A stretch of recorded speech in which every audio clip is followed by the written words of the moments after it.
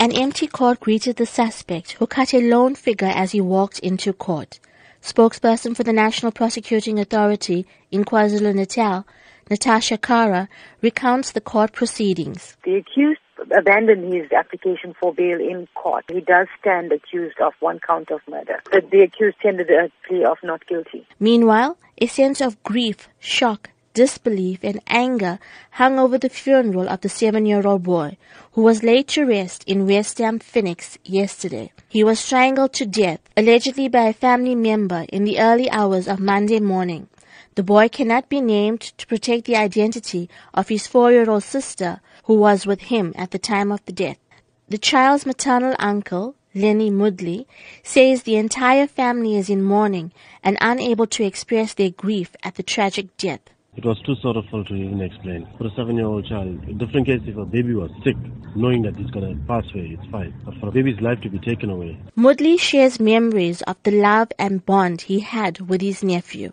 Oh, he was excited for this weekend. We were going to go and get Nando's. Every time his mom tells Leniana is coming, he's excited because I always take them everywhere. Wherever they want to go, I take them. To the beach, pool. The suspect's brother, Raveen Kuber, says he is unable to accept the tragedy his family is going through. He says if his brother is guilty, he should serve his time. Still can't get over this. Still can't get over it. What I feel, he must serve his time for what he has done as a brother. I'm so heartbroken because one girl is left. Imagine how she's going to feel when she's growing up. He's my bro, but I'm against him for what he did. Phoenix SAPS spokesperson, Captain Louise Naidu, says their investigations are at a sensitive stage. She explains how police made the arrest.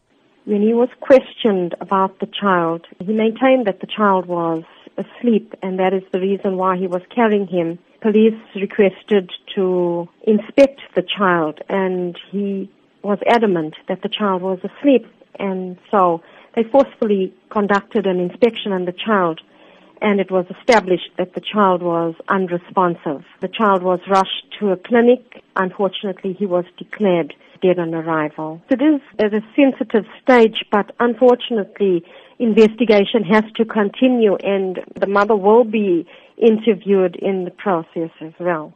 Meanwhile, clinical psychologist Dr. Sharona Rawat says there will certainly be long-term implications for the 4-year-old girl who allegedly witnessed the incident. Sometimes it may not show up initially, but over time it can show up. And basically you're looking at behavior changes, you're looking at problems with trust. Children of that age, they often feel that they are responsible for what happens in their lives. They feel that they have a hand in it. So you're looking at guilt. To see a loved one kill another loved one goes against everything that we know as human beings. Her sense of safety, I would say, is completely shattered. The case has been postponed until the 8th of June, pending further investigation. For Newsbreak, I'm Rachel Vadi.